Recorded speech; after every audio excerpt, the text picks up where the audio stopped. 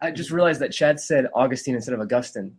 He goes back and forth. Okay. And just so, for our listeners, in case they're wondering, yeah, we need to clarify that. Probably going to need to keep clarifying that. There's disagreement as to how to pronounce Augustine. Some say Augustine, some say Augustine. Chad tends to go back and forth between the two. I do less so.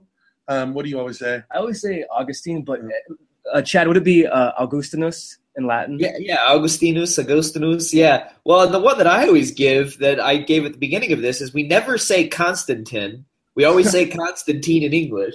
Yeah, That hurts me. I can't do Constantine. you can't do. Nobody does Constantine, and I think that's the point of the argument. Is it's probably Augustine.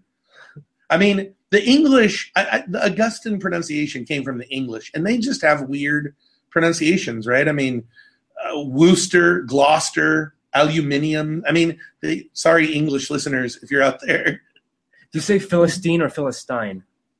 Philistine. Because the Brits say Philistine. Yeah, some people say Constantine for Constantine. Oh, that is a common one, Constantine.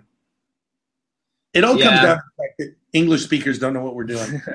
Well, it all just comes down to, simple convention. And yeah, I always say them both because I want to placate both sides. And I also want to prove that I'm aware of the debate, but I don't really care what you choose because it sort of seems like a hobgoblin of a lesser mind. Like if you want to debate with me about his view of like the city of God versus the city of man and his political theology, great.